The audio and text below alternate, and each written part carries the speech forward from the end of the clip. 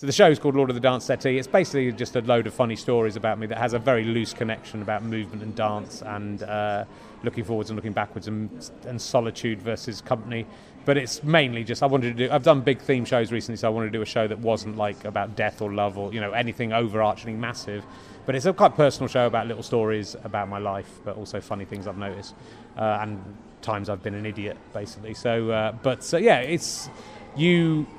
I write a blog every day, which I've done for 12 years, and I get a lot of ideas from that, which I'll develop. So I'll develop them through maybe do my Metro column, and then sometimes then take them on to be stand-up routines.